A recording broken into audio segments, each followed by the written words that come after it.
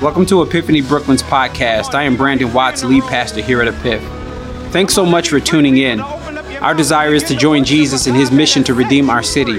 May God bless you as you listen and consider subscribing so that you can tune in each week. Grace and peace. You know, as the worship team was singing that song in the first service, where they just kept going, oh, I got freedom, oh, I got freedom. I was thinking about Galatians chapter 5, verse 1, where it says, for freedom, Christ has set us free.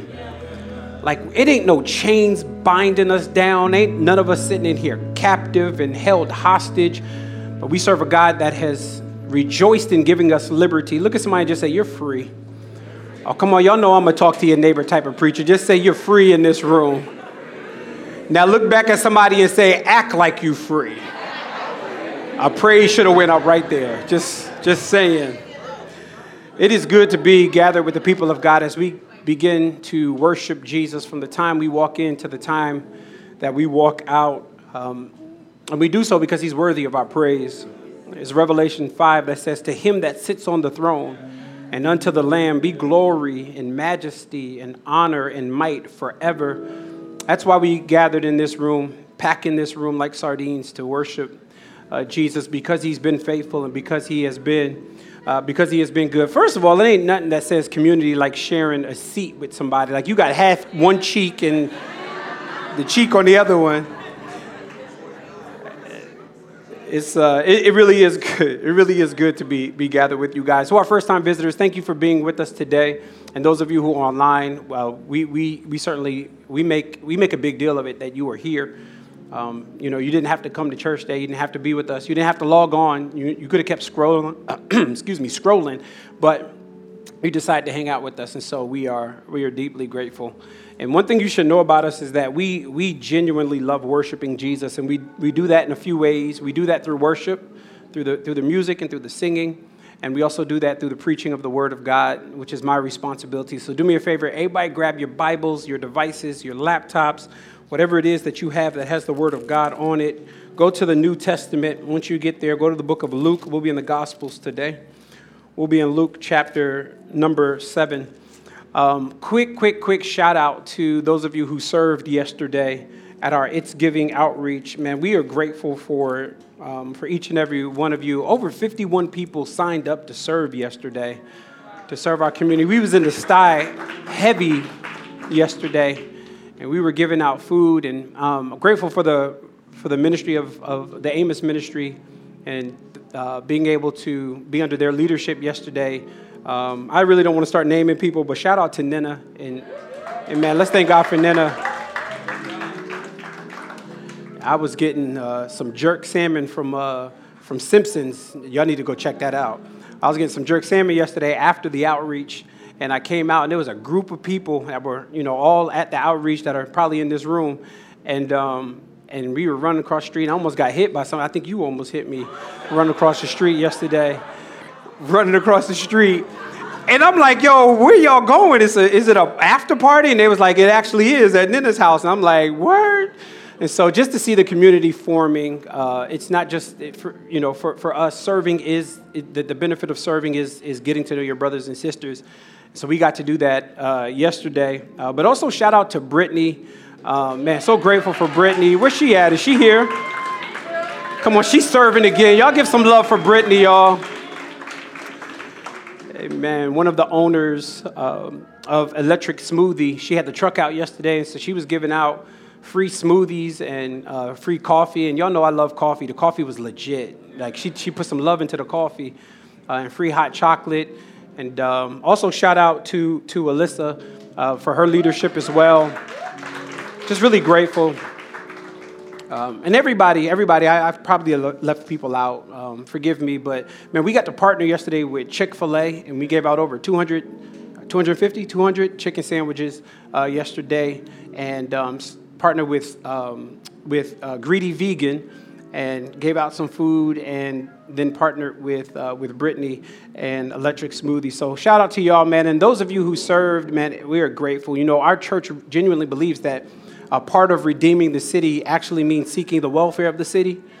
It's Jeremiah 29 that says, seek the welfare of the city, for in its welfare you'll find your own welfare. And so what we like to do is we like to make sure that we are serving our community because it is a benefit to the beauty of the city, but also a benefit to you, those of you who have trusted in Jesus. Shout out to you guys. Hey, real quick, just to throw these dates out there again, I'm just affirming what Gabe has already shared, but we are in the midst of transitioning downstairs, and it's just so much to do that we can't do it overnight, and so we do need a little bit of a runway to do so. So as we mentioned, there will only be one service next week. It will be the 11:30 service, and so those of you who are online, we encourage you guys to come out, and I know you're going, but don't invite nobody else because it's too tight already. I got you. We already took into account that services will be collided, and so we're actually going to make more room. You'll see it next week, so I won't share how we're doing it, but we will definitely have more. We're not knocking down walls in here. We ain't got no more money for that.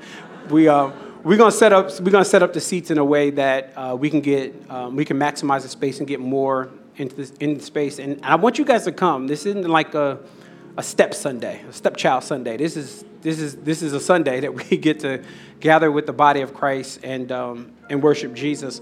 And so that'll be next week and also December 4th. And then somebody say December 9th. Just want to remind you guys that we are transitioning downstairs. As you can tell, we got stuff going on already, but this is all being done so that we can get more seats downstairs and double the space. So December 9th will be our building dedication. We intentionally waited. We waited until we were able to get downstairs in a space that was conducive for more people, but also conducive for worship. And so next December 9th, we will be together, not next week, but December 9th, we will be downstairs. We have guests coming. As I told you, my pastor's coming. We have some other local pastors in the area that are coming. And I have a dope surprise. Like, I can't share it, but a real dope surprise. So you really, this ain't the thing that you want to miss. You really do want to be present. It's going to be a great day. And I know we got a lot of, holiday stuff coming up. And last week I shared all the dates that are going to be a disruption to our normal flow and our normal service. But if you're confused on any of the dates, you literally can go on to epiphanybk.com and you can check out the events page. And everything is already on the events page all the way to the end of the year. So you have all the dates, all the times, service times, cancellations, everything is all on the website. All right? All right, let's get into the Word of God. Hey, before I jump in, as I promised Andrea and I see you and Jazz, I told them that they're leaders of our welcome team. I promised them that I was going to encourage the brothers to serve on the welcome team. And especially on the 9th, which is what they told me, that they need more guys. They need male presence on that team. I don't know if y'all know this, but Andrea actually fasts and prays for men to be on her team. So you could be the answer to her prayer. You know what I'm saying? She didn't turn that plate down for nothing. But seriously, if you could spare some time, if you're looking for a way to jump in and get involved, that could be a good way, a good starter place for you to get involved. And, the way we think about it is, honestly, the gospel, the preaching of the gospel, it doesn't start when the sermon starts. It starts at the door when you get welcomed. You ever walked in and the person that was welcoming you, maybe not here, I hope not here, but you walked in, it was just real nasty? It disrupts the whole service. I don't want to hear about no worship. I don't want to hear the word. You just kind of sit with your arms folded and your legs crossed. And so the worship, the welcome team has the ability to disarm you and prime the pump for the gospel. All right, let's get into the Word of God. We are in Luke chapter 7. I hope you were there. If you were there, if you can just say, I'm there, son. Come on, say it like you're from Brooklyn. Say, I'm there, son. All right, pick me up in verse 36. Here's what the word of the Lord says. One of the Pharisees asked him to eat with him. And he went into the Pharisee's house and reclined at the table. And behold, a woman of the city. Let me just pause there for a second. This phrase is so interesting to me because we know if you cross-reference Scripture and even at the end of this Scripture, you can kind of get let in. It's not just going to say a woman of the city, but it says a woman of the city, and then it goes on to say who was a sinner. This is almost urban slang for she's a prostitute. And it's almost like, how we would say, yo, she in the streets. She in them streets. That's what the word of God is saying today. Behold, a woman of the city who was a sinner, when she learned that Jesus was reclining at the table at the Pharisee's house, she brought an alabaster flask of ointment. And standing behind him at his feet, weeping, she began to wet his feet with her tears and wiped them with her hair, the hair of her head, and kissed his feet and anointed them with the ointment. Now, when the Pharisee who had invited him saw this, he said to himself, if this man were a prophet, he would have known what sort of woman this was that was touching him, for she is a sinner. Verse 40. Now, here's what's interesting. That's what the Pharisee is thinking. He didn't audibly say that. Jesus understood what he was thinking and literally doesn't even speak to him, but he turns to Simon Peter. Verse 40, and Jesus answering him said, Simon, I have something to say to you. I love Simon's response. Say it, teacher. Verse 41, a certain moneylender had two debtors. One of them had 500 denarii and the other 50. When they could not pay, let me pause there. Please underline that. Please highlight that. Please take that note if you're taking notes. It is so imperative that you get those 5 words. When they could not pay, he canceled the debt of both. Now, which one of them will love him more? Simon Peter answered, the one, I suppose, of whom he canceled the larger debt. And he said to him, you have judged rightly. Jump down to verse 47. Therefore, I tell you, her sins, which are many, are forgiven, for she loved much. But he who is forgiven little, loves little. I want to preach today from the topic entitled, a little bit lengthy topic, but the topic entitled, Canceled Debt Should Breed Gratitude. Canceled debt should breed gratitude. As we're about to enter into a week of Thanksgiving and a week that culture will say, this is the week you should be grateful. And I would say the believer has something to be grateful for 24/7, 365 days of the year. And that's because Jesus has canceled the record of debt that stood against us. And so as we enter into this week, I really want to help us to understand where gratitude should come from and how we should respond to the very gospel that most of us in this room believe in. Amen. Let's look to the Lord. Father, I am amazed, absolutely amazed, that each week you meet us. I think sometimes we can take for granted that you speak to us, but Lord, I'm grateful in this room. I'm grateful, and I pray that we would be a grateful church in this room, that every time we come in here, we can open up your word and not for fear of persecution or we got a distraction-free environment that we can hear and sit from your word, Lord. And your word is infallible. It is unchanging. It has the ability to do spiritual surgery on our hearts and transform us and change our thinking. And so, Father, may the gospel go forth today. And may it accomplish exactly what it said it would. Save somebody in this room today. Transform someone's behavior today for your glory and for your honor. It's in Jesus' name we pray. Amen. Canceled debt should breed gratitude. I think y'all will back me up on this. One of the most confusing and probably frustrating as well, but one of the most confusing times is when you go out to eat with a group of friends. And when you go out to eat with a group of friends and y'all having fun and y'all eating and y'all getting all appetizers, y'all getting everything, y'all are just enjoying the food and the restaurant's right and the ambiance is right. It's just a good evening. The confusing part is when the bill comes. Y'all know when the bill comes, there's a few things that are happening at the table. There's one person that's going to grab the bill and they're going to grab their phone and they're going to do that tally and they're going to divide that thing. We're going to split the bill just evenly. We're going to just do 4. And then, that's one thing that's happening. The other thing is somebody across the table is usually looking and they're going, she better be putting in more because she had appetizer and I ain't have appetizer. Y'all know we do it, right? We be like, I don't even drink and he had 2 drinks. We have all of these things that are going on at the table because it is confusing when it comes time to pay the debt. I was in Pittsburgh with my pastor. This was years ago. This is when he wrote his first book, Manhood Restored. And we went to a conference that he was preaching at. And so I was just kind of accompanying him. And we had time before the conference. And so we went to a restaurant down the street from the hotel. And we're sitting there eating and enjoying and talking. And apparently somebody in the restaurant read his book, recognized him, but didn't want to come up and say anything because he was eating. And so he literally pays the bill and walks out. We still don't know who it was. And so we go to pay the bill, and the waitress comes and says, there was a young gentleman in here that said he read your book and it was so impactful that he just wanted to pay it forward and he paid your bill. Yeah, we went up in worship at the table at that moment. There was another time when I was living in Philly and I went to a Starbucks and I was in the drive-thru and I order my stuff, and then I get up to, and I don't play with my coffee, so I want it right, and I want it piping hot, and so as soon as I get ordered, I want to go right to the barista and get it, and I get up there, and the barista gives me my coffee. I pull up my card, and she says, oh, the person in the car before you just wanted to be generous, and they paid for your coffee already today. There was another time, and I've shared this one with you guys, but there was another time when I was graduating from now known as Cairn University. Back then it was Philadelphia Biblical University.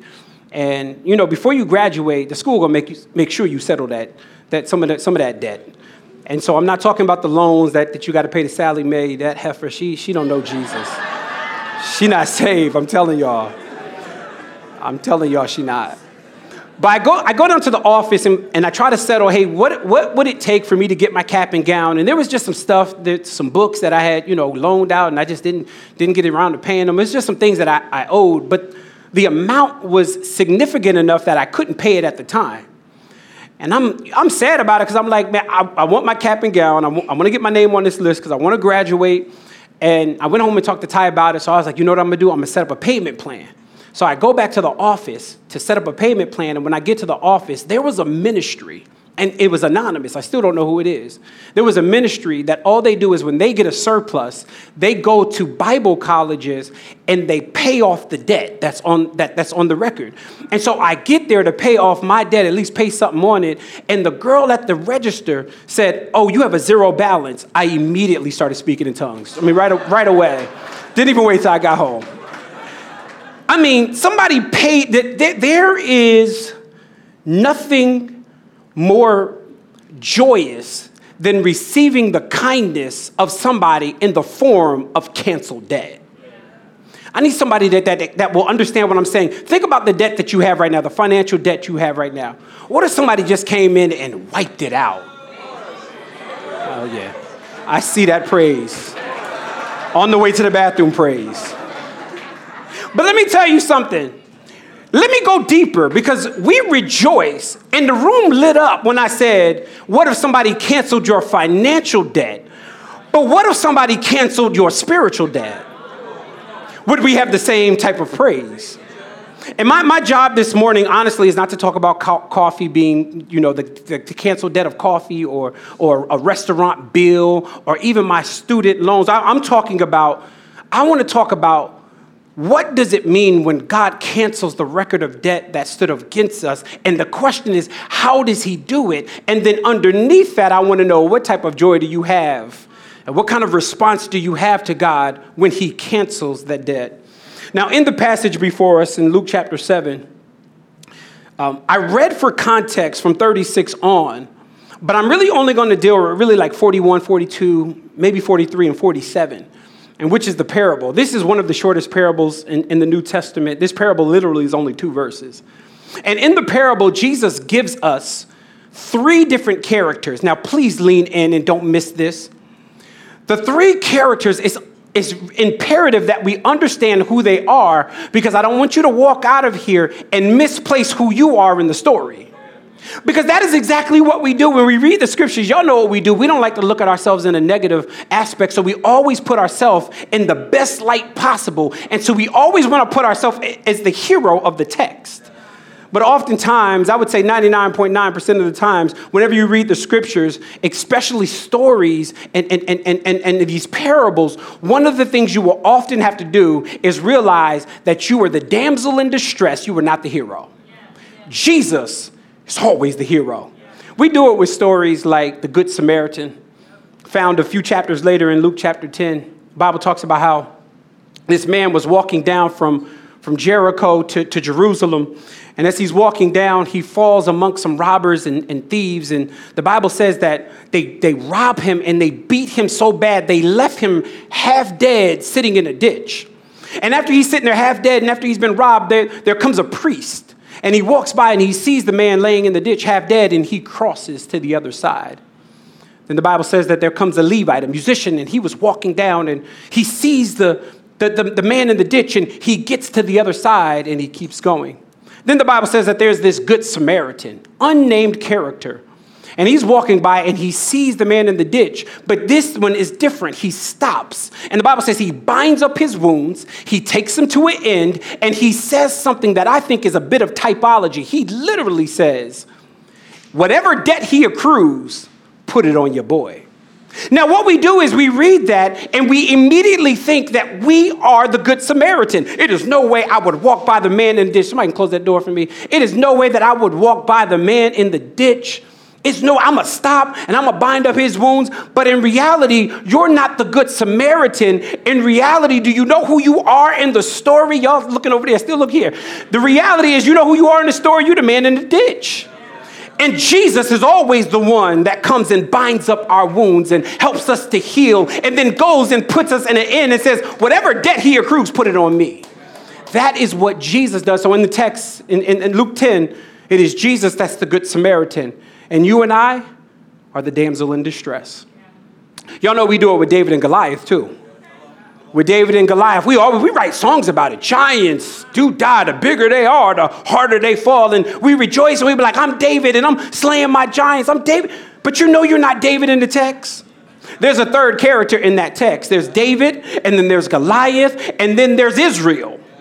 Because the Bible says before David steps up, when he was bringing lunch for his brothers, the Bible says that all of Israel was shaken. And why were they shaking? Because there was a giant that nobody in Israel could defeat. But there came one out of Israel that said, I can defeat who is this uncircumcised Philistine that defies the army of the Lord? And the Bible says that he kills Goliath. Do you know who we are in that passage? You are not David.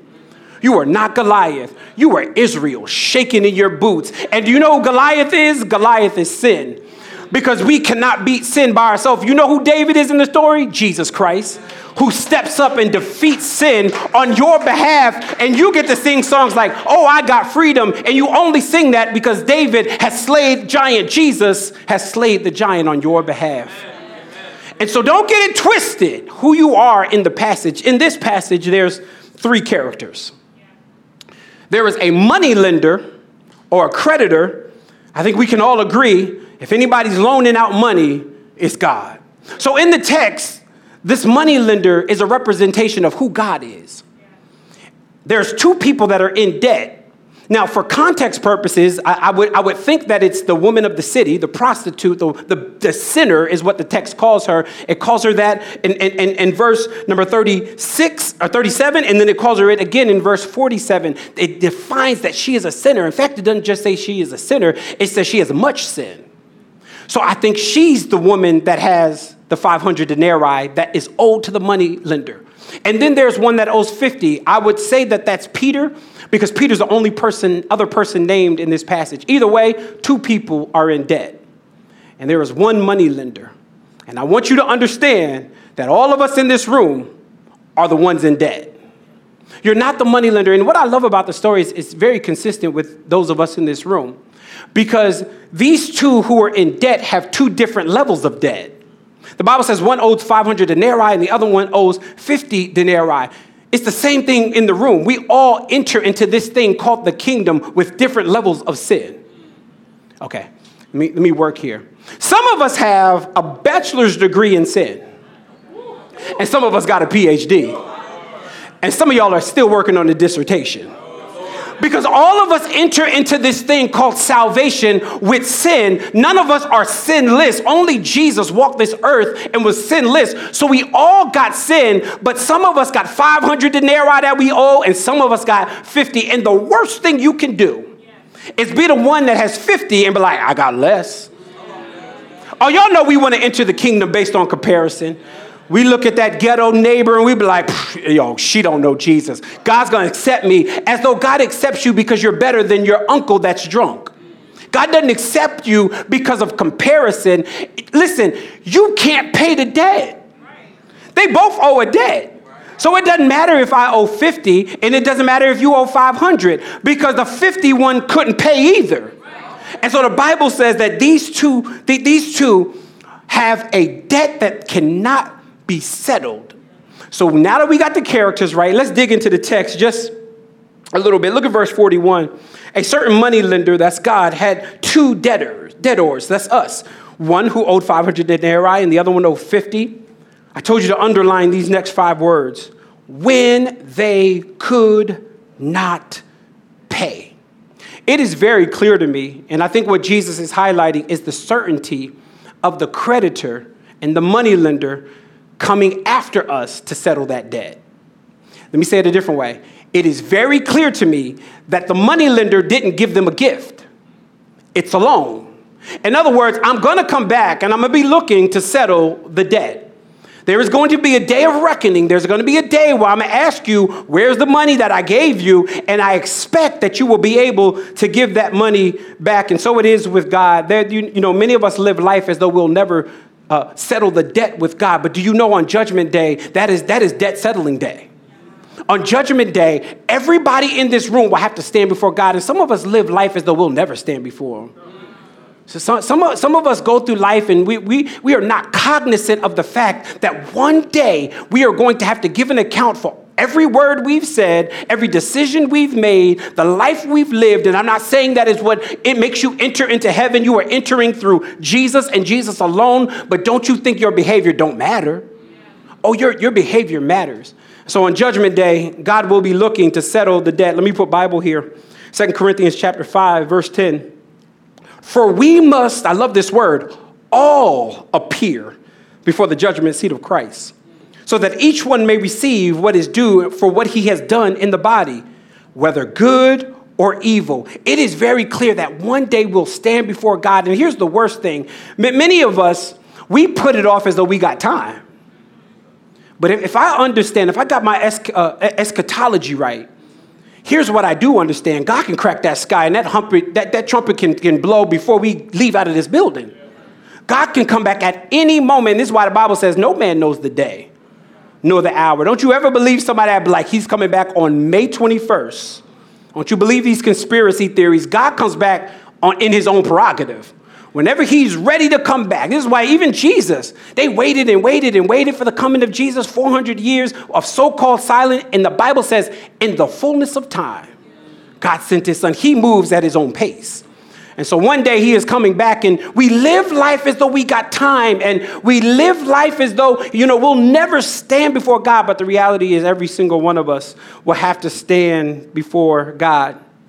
And here's the worst part. You'll stand before God and you can't pay the debt. Yeah.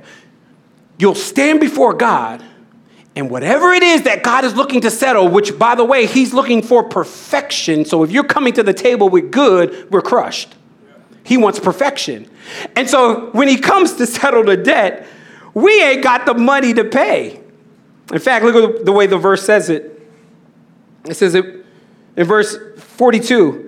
And when they could not pay, one of them owed 500 denarii. That is at least a year and a half's worth of wages. The other one owes 50 denarii. That's at least 2 months worth of wages. But don't matter the amount, neither one of them could pay. And so the Bible says there's only one thing that the debtor could do. The moneylender either is going to crush them or he's going to be gracious. The rest of the text literally says, in verse number 42, when they could not pay, he canceled the debt of both of them. Do you realize that sometimes when we read stories like this, we think of this lofty, think of your debt. Think of your sin. That sin, the Bible just said, he can cancel it. Like that. Your debt is uncalculable. It's unfathomable. You can't pay it. It's unpayable. It is an amount that you can't work off.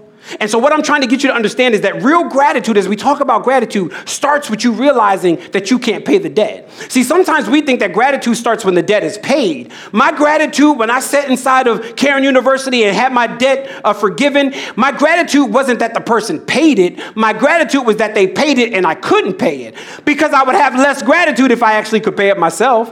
I was like, oh, they hooked me up. That was nice. But, I actually really had it. I didn't have it. And so what made me worship was the fact that I didn't have it. So real gratitude starts with you realizing that you don't have the money. Those whose sins are pardoned must first be brought to the realization that you can't pay the debt. Look at somebody and just say, you can't pay it. Come on, look at somebody else and say, outside of Jesus, you're spiritually broke. You can't pay it. We needed somebody to handle the debt for us. We needed someone from the outside that had perfection, that could actually settle the very wrath of God with perfection. We needed that thing from the outside. It's called imputed righteousness. That's what it is. And, it's really double imputation, imputation, because we receive the righteousness of Christ, but you know what he received from you? Your sin. Okay, he received your debt. And so what he does is he says here, I'm going to cancel the debt of both. And he doesn't give them extra time. He doesn't put them on some payment plan. He does not put them on a divine Klarna or Afterpay. He doesn't say, these next 4 payments, you could probably pay this thing off. He doesn't do any of that. He looks at them and says, forgiven. Debt canceled. And by the way, I don't know who needs to hear this, but some of you got too many Afterpays. Some of y'all are in Klarna jail. I got an email that one of my payments is coming up, and my mind, I'm going, I just paid it. And let me just say, there's nothing wrong with Afterpay and the Firm and the Klarna and those. In fact, I think all of those Afterpays, they actually can help you. You're not accruing any debt if you pay it. But some of us are ghetto. We get the product, and we be like, I made one payment, cancel the rest of the payments. It's so ghetto. Don't do that. And some of us got 6 or 7 payments hitting on the same day. Klarna jail. Anybody else in Klarna jail besides me? Am I the only one? A few of us. I see you. Pay that debt off. Go ahead and pay it. And so the Bible says he does not put them on some type of payment plan. That this isn't, I'm going to hook you up now, and then you can pay me back later. He literally cancels the debt, meaning the one who owed 500 owed 0. The one who owed 50 owed 0. Because Jesus cancels the debt. And don't misunderstand the cancellation of your spiritual debt. The cancellation of your spiritual debt doesn't mean that the debt wasn't paid. It just means you didn't pay it. Okay. It doesn't mean when God says forgiven, it doesn't mean that he sweeps your sin under the rug. Because if he sweeps your sin under the rug, can we agree he's an unjust God? He's not holy. If a holy God can let you in heaven without your sins being paid for, he ain't that holy. But God doesn't let you in heaven without your sins being paid for. Your sins were paid for. You didn't pay for it. And so the cancellation of your debt doesn't mean it's not there. It means it costs God. It's free to you. And this is what baffles me. This is what baffles me, Diana, that we sitting here, we go, oh, I got freedom. And I'm like, do you know what it costs to get that freedom? Do you know what God had to sacrifice? He had to give up his one and only son. Do you know what Jesus had to sacrifice? He had to be at the mercy of people that he created. And we sitting here so casually go, oh, I got freedom. I've been free. I've been set free from bondage. You want to worship a Jesus that knows how to set you free. And this is what I mean when I say I owed the debt, but Jesus paid it. That I literally could have read this text, said that little line, and sat down. And we should have rejoiced. I owe the debt. Jesus paid it. Can somebody just say that with me? Say, I owe the debt, but it's Jesus that paid it. And here's the thing about Jesus paying it. When he pays it, he doesn't pay it partially. Like Jesus don't even do Klarna. Like Jesus doesn't look at you and be like, yo, I only got enough blood for 90% of your sins. You know how doomed we would be? he looks at you and be like, forgiven 100%. He not sitting there at the table pulling out the calculator. He's not asking, you know how we do, I'll pay the bill, but you pay the tip. He ain't doing none of that. He ain't being like, pay me back later. He is literally like, forgiven, debt canceled, it's done with, it's finished, tetelestai, I have paid the debt. Can we worship a God that knows how to pay debt? It's a debt-paying God that we serve. And so the debt has been paid. As we're about to enter into a new year in a month and some change, some of you don't know Jesus. You don't know him in the pardon of your sin. You have never trusted in giving your life over to Jesus. Don't you go into a new year with that weight. Don't you go into a new year with that debt. Don't you go into a new year with that burden. And here's the thing about the debt. You don't got to set up an appointment to get your debt canceled. He can cancel it by just trusting in the blood of Jesus Christ and submitting your life to him. So send in the text, send the debt in the text. I want to be clear because some of us read this debt and it still hasn't hit home for us. The debt is sin. Like, be clear about this. The debt, Jesus sandwiches this parable in between two statements about sin. When he talked about the woman in the city, he says, she's a sinner. He ends it at the end and he says, she's a sinner. He says it two times. She has much sin. And so I don't want us to get it twisted. When the Bible talks about debt, spiritual debt, it is talking about sin. It don't only do it here, but it does it in Matthew chapter 6, where Jesus was teaching the boys how to pray. And what does he say? Our Father, which art in heaven, hallowed be thy name. Thy kingdom come, thy will be done on earth as it is in heaven. Give us this day our daily bread and forgive us our trespasses is sin. Some translations say, forgive us our debt. Why does he make that connection? Because debt and sin are synonymous in the text. What about Colossians chapter 2? We literally got this on t-shirts when we baptized. Colossians chapter 2 literally says, and you were dead in the trespasses of your uncircumcision of your flesh. God made alive together with him, having forgiven us of our trespasses by canceling the record of debt. And so he doesn't only give a parable about how he cancels debt. Paul picks up the pen in Colossians and says, the God that you serve knows how to cancel your debt. And so this analogy is so applicable with us in this room, that he wiped the slate clean, that he cleared out the debt. That should breed worship. That should breed adoration. That should breed gratitude. That should breed praise. And this is why, man, we can't come in here and look at people when they really worshiping. We can't look at people and be like, oh, man, she's doing too much. Do you know what she's been forgiven for? Then shut your mouth. Because God knows how to forgive sins, and I got to rejoice because he forgave me. In fact, we're going to deal with that before we get out of here. Look at the question Jesus asked to Peter. He says here in verse number 43, he says, when he canceled the debt, now, Peter, which one of them will love him more? Simon answered, the one, I suppose, of whom he canceled the larger debt. And he said to him, you have judged rightly. Jump down to verse 47. Therefore, I tell you, her sins, which are many, are forgiven. I love this question. Jesus is like, look, I just gave a parable. One of them owed 500, one of them owed 50. Which one do you think is going to love me more if I cancel the debt?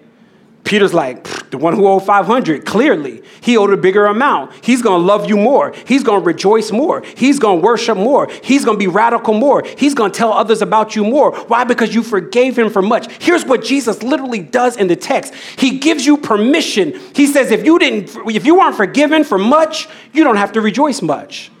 But if you have been brought by the blood of the Lamb, if you have been redeemed from the depth of the pit of hell, you ought to rejoice much, because that's what the text just said. In fact, he says in verse number 47, he says, but he who is forgiven little loves little. And so honestly, Jesus literally gives you a pass to go, oh, I got freedom, if you haven't been forgiven. If you ain't been forgiven for much, if you ain't got much sin that you bring in, but then there's another group of us that we know we bring a whole lot of sin to the table.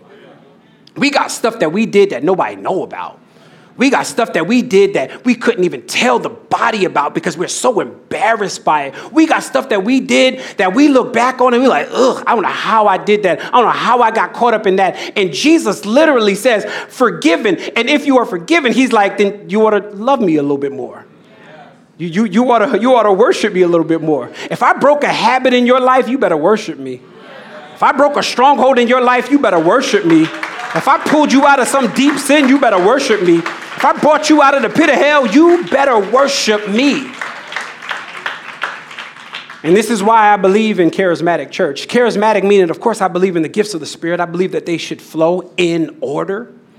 But I also believe in expressive worship in order. I don't believe we should be running around here foaming at the mouth, bam, slapping into each other. I think we'll have to call a little order to that. But I also don't believe that we should stand still when we've been forgiven for much, because he who is forgiven for much loves much and worships much.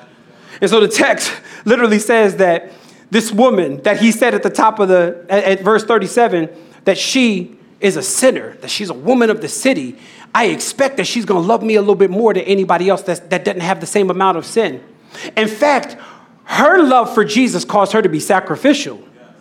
Here's what the text says. I'm back now. I'm jumping around. I'm back in 37. He says, when she, the woman of the city, learned that he was reclining at the table at the Pharisee's house, she brought an alabaster flask of ointment, and standing behind him at his feet, weeping, she began to wet his feet with her tears, and wiped them with her hair on her head, and kissed his feet, and anointed them with ointment. Her gratitude literally led her to be sacrificial. Notice several things about this woman. First of all, her sin was great, and it didn't cause her to run from Jesus, but it caused her to press into Jesus. But not only did she press into Jesus, she thought that Jesus was worthy of the most valuable possession that she had.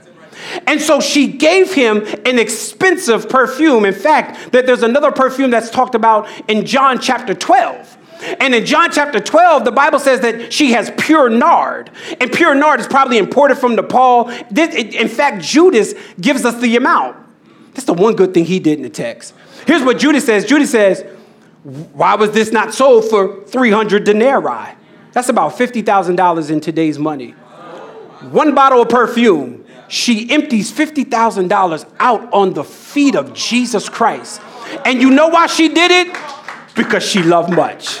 You know why she loved much? Because she was forgiven much. What is an expensive bottle of perfume when my sins have been forgiven? I'll pour 10 bottles out because Jesus is worthy. And that's my question. Is he that worthy in your life? And I don't want you just to respond by a yes today. I want you to actually be contemplative. And what do I mean? How sacrificial are you to Jesus and he has forgiven you? Do you give him time? Or is he an afterthought? Do you give him time in prayer? Or do you sprinkle a quick prayer as you're on the train? Do you spend time in your word? Or do you just only open up your word on Sunday mornings? If you have been forgiven for much, you ought to pour that expensive bottle of perfume out on Jesus' feet. And let me tell you something about it. He's worthy of it. Like, he's worthy of that and more. All that you have, if you emptied it out on Jesus right now, it still isn't enough for what he has given you. This is why the old saints used to say you can't beat God's giving. You can give until you are broke, until you are spent, until you are blue in the face, and you still ain't give what Jesus gave. He gave his blood. He gave something that nobody else would ever give. And so the text in verse 47 says, well, she loved much. Why she loved much? Because she was forgiven for much.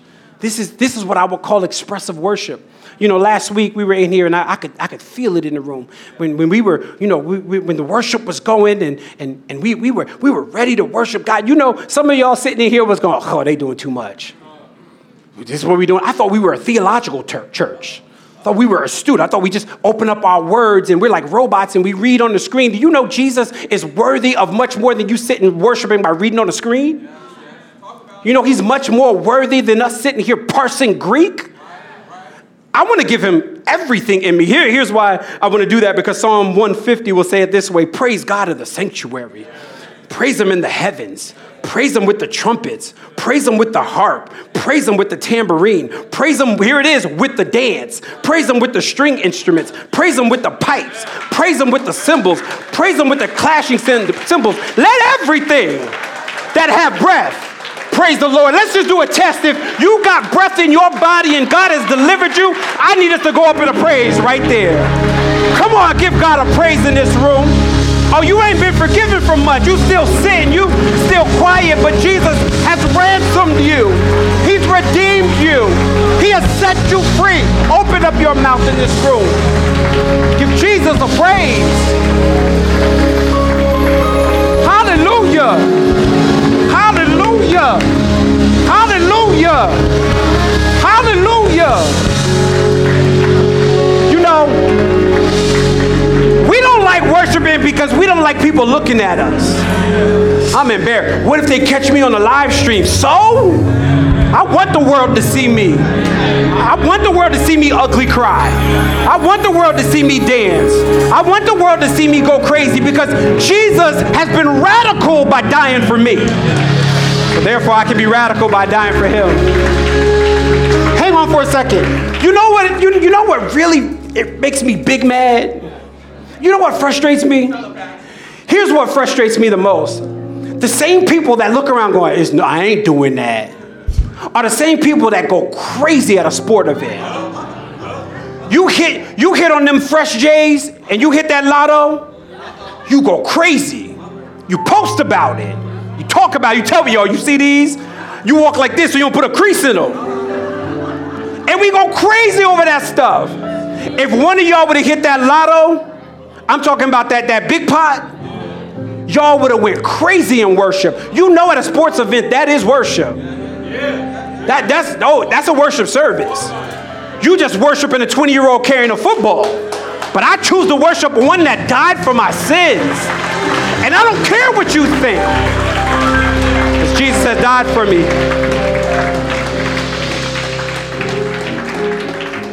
Who is he canceled the record of debt that stood against him? And we ought to rejoice and worship this Jesus in this room. Because he's faithful. Father, I pray for everybody in the room. Forgive us. Forgive us, oh God, for not worshiping you and giving you full adoration as you deserve. We don't even have enough to give you. Forgive us, God.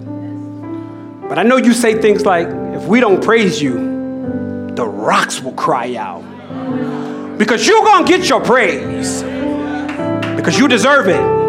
And so, Father, I pray, oh God, that we would be people that gather in here, and yet we get fueled up to worship you. But Father, when we leave out of here, that we would be people that continue to worship. Worship ain't a song. Worship is a lifestyle. And so, Lord, would you help us to realize that when we make the right decisions, it's worship. When we give, it's worship. When we serve, it's worship. When we sing, it's worship. Let everything that we do worship you because you're worthy of the praise. And Father, I pray for the one that doesn't know you and the debt has not been forgiven, but the debt remains. I pray that they would be freed up today, that they would give their life to you and that they would come running saying, "Oh, what must I do to be saved?" And then put people in place that can walk them through. This is the gospel. Do you believe in that? Debt canceled. Thank you, oh God, for the work of salvation. And I pray, oh God, that this wouldn't be a museum. I pray, oh God, that this wouldn't be a morgue. But this would be the place where we come in and worship you because you're worthy of the praise. It's in Jesus' name we pray. Amen. Amen.